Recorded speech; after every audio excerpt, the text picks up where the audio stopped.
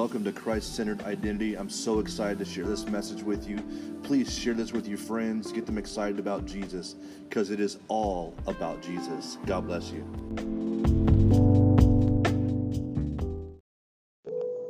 One of the greatest challenges to being a believer in Jesus is to make sure that what you're doing in your belief system, that you're honoring what and who Jesus is.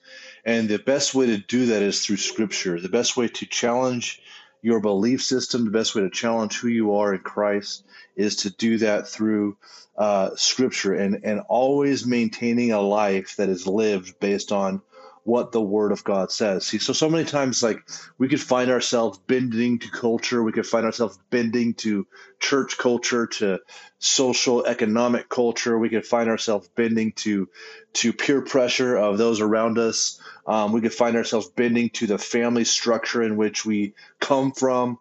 We have so many ways that we invent in society on what is right, what is wrong, what is godly, what is not. Many of us have been raised hearing that using the Lord's name in vain is to say the GD word. Everybody says, "Oh no, don't say GD, using the Lord's name in vain," when the reality of using the Lord's name in vain is to do something in the name of the Lord, and the Lord has nothing to do with it.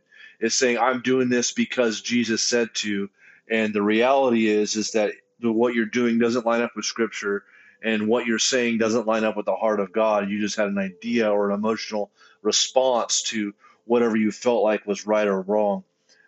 What I really want to hit home here is that if we can't find what we're doing in the life of Jesus and how he presented the gospel, because he is the gospel, he is the good news.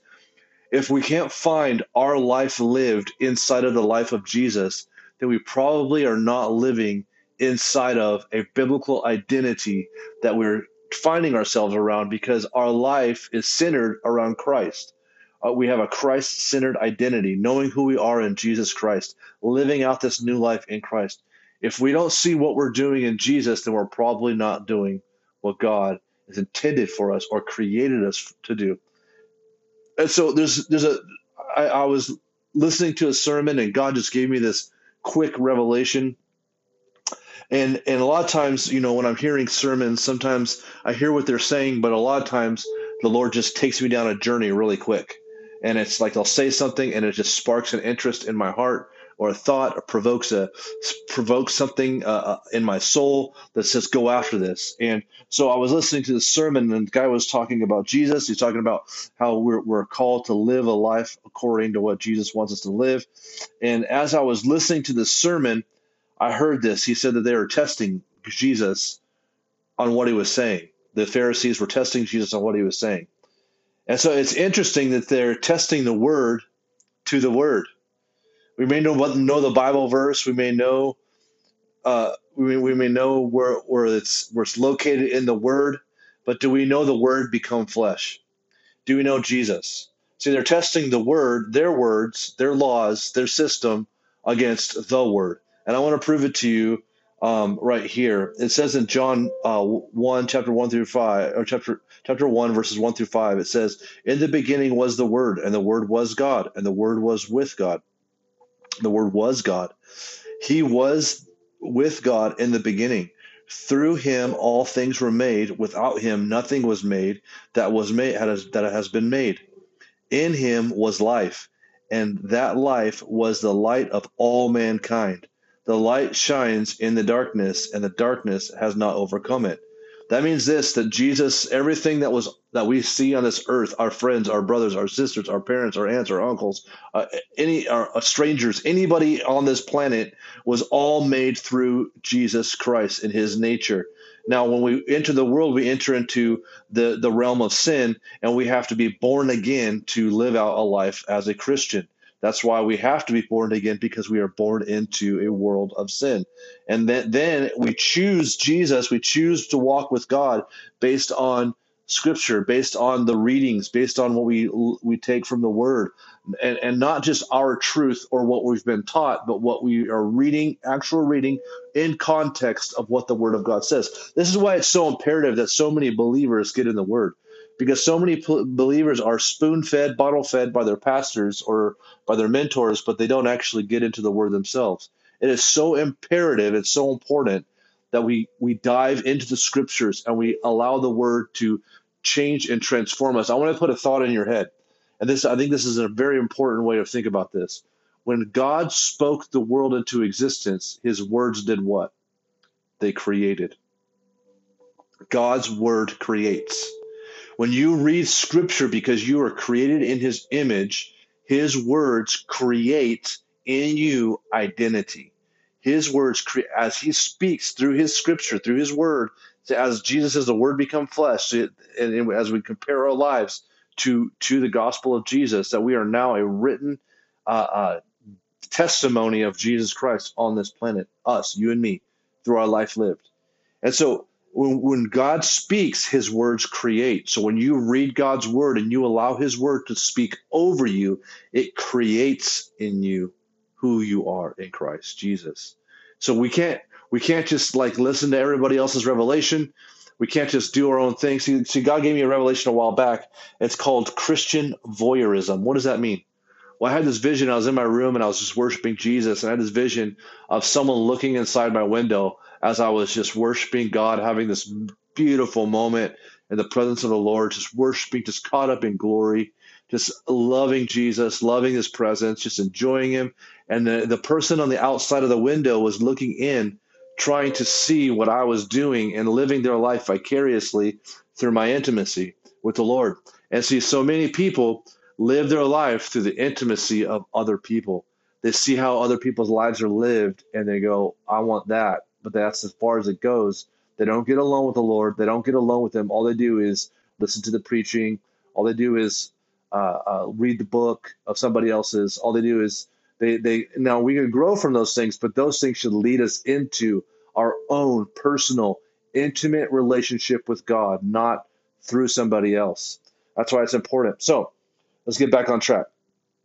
So we have to know who Christ is and what He's done on this planet and what He was supposed to do. See, and it says this in John 1:14, the Word became flesh and made His dwelling among us.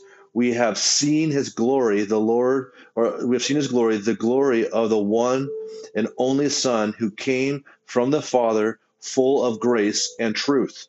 Full of grace and truth. So Jesus is the truth.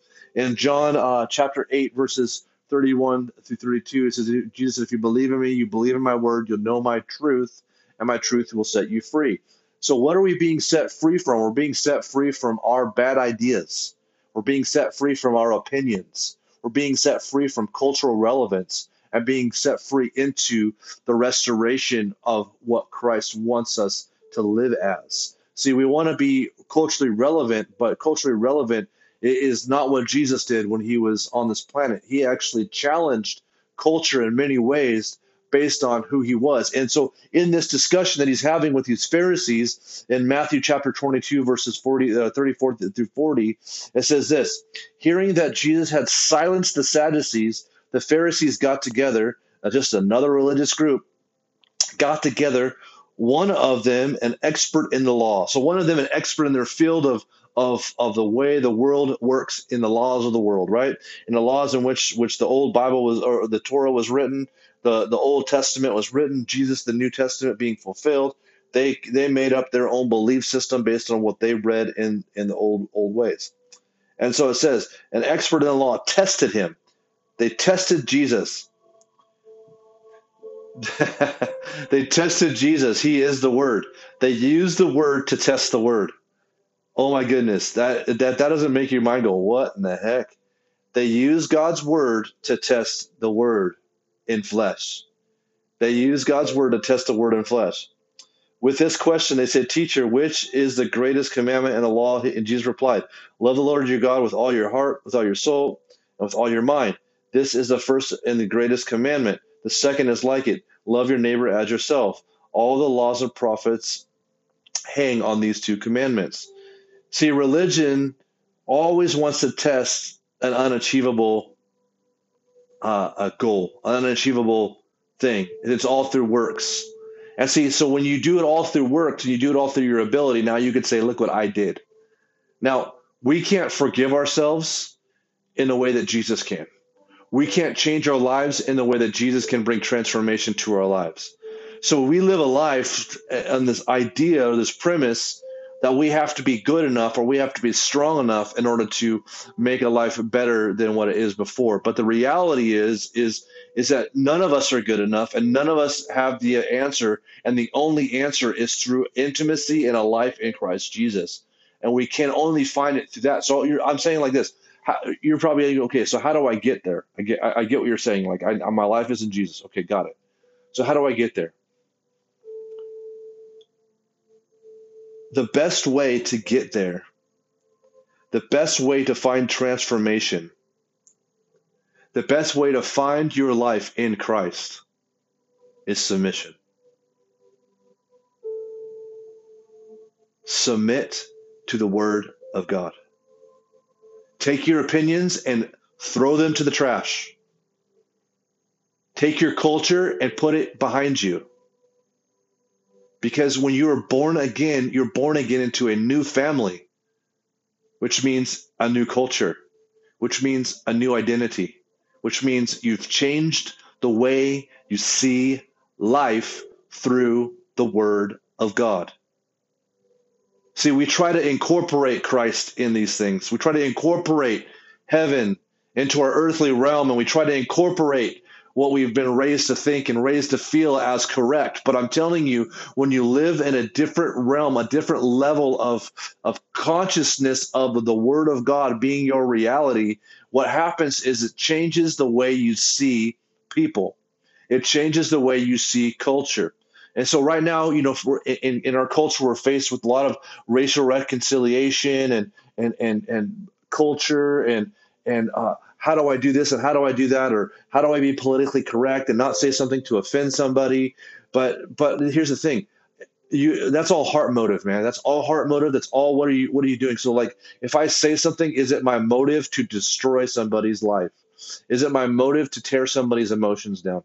Is it my motive to bring somebody into a place where they're subject to my opinion? No, it's my motive to love. Love is patient. Love is kind. It doesn't envy. It doesn't boast. It doesn't hold any record of wrong. How many records of wrong do we hold on a daily basis? Are we walking in love?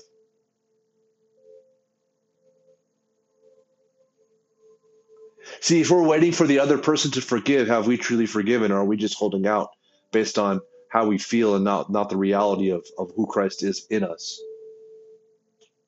These are challenging things that I'm saying, and I get it.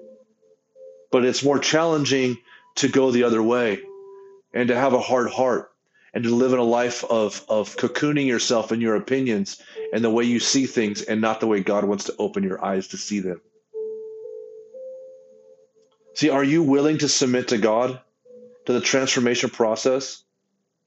So we can live by the rules of man, or we can yield to the God of who created the universe and put it all in its place and sent it into motion.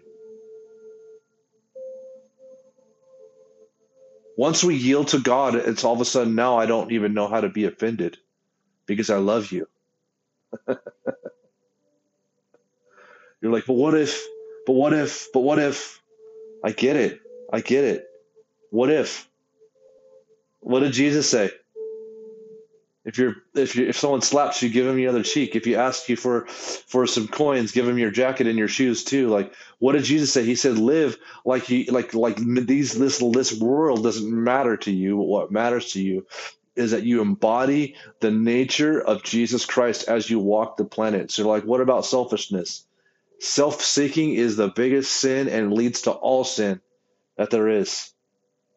Because all we think about is how things affect us and how we are going to react to how it affects us.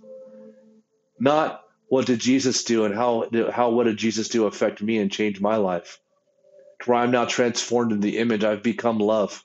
Becoming love is not self-seeking. Becoming love is selfless. So when we live this life that is set free from man and set free from man's ideas and set free from our thinking, we can't incorporate Christ Jesus into our thinking and expect God to change us and transform us when we're so filled with the world and so filled with the ideas of man. But we continuously put our opinions and our ways above the ways of God? What way that you live is unsubmitted to the heart of God? What idea do you go by that's unsubmitted to God? What thing do you think is more correct than what God says is correct? See, these are all challenging things, and I pray that they are challenging because we have to set Jesus supreme. We have to set him supreme. See, from the rising of the sun to the place where it sets, the name of the Lord shall be praised. It is to be praised. Psalms 113:3. Like we have to lift Jesus up from sunrise to sunset all day long. We're lifting his name above every name. See, so we could test the word to our truth. We could test the word to our opinion. We could test the word to our culture and make it as relevant as we want to. But does it line up with Jesus' culture? And it's hard because we want to make it make sense to our carnal minds. But his ways are not my ways. His thoughts are not my thoughts. So I got to elevate my thoughts and ways up to him. I've been so challenged this last year with all the things that are going on. I've been so challenged with elections and so challenged with social cultural relevancy and being politically correct and saying the right thing and making sure I don't offend anybody. And I've been so challenged with all these things, and I don't want to be offensive, and I don't want to break anybody down. I want to build people up, and I want to see my brother for my brother, not for cultural differences or color differences. Like those things are important, that I respect each person for where they come from and who they are. But it's also just as important for me to see Jesus Christ in their life and see their value of Jesus stamped right on the heart of their rather than the heart of who they are as the core of the person, made in the likeness and the image of Jesus Christ, because nothing was made and created on this planet unless it was created through him.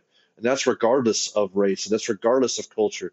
So I have to see Jesus in it all. And so my heart is this, is are you seeing Jesus in it all, or are you going around with your objective or your opinion or what you think is correct and not what Jesus says? Are you testing the word to the one who is the word? Are you testing your opinion to the one who is the word?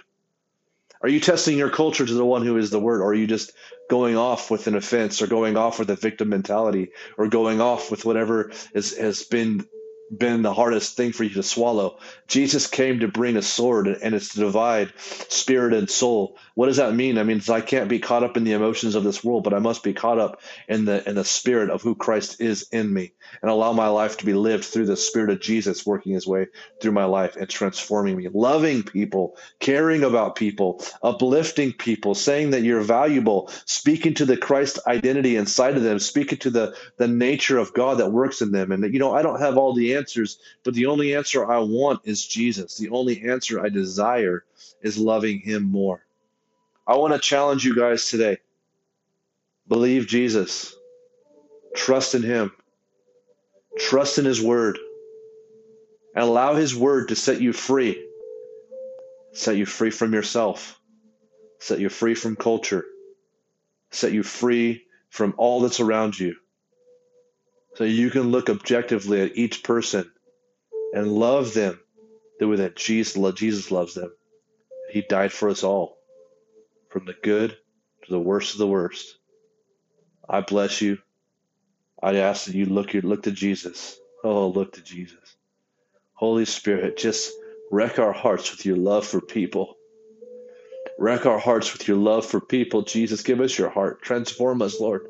Take away the heart of stone that's in us and put the heart of flesh to love people the way you love them, God, and see past all what we say is right or wrong, but see past all of that and see purpose and destiny, God. Make us more objective than we are in Jesus' name, to see what you see and not what we want to see and not what we've come to know to see, but see through your eyes and through your heart.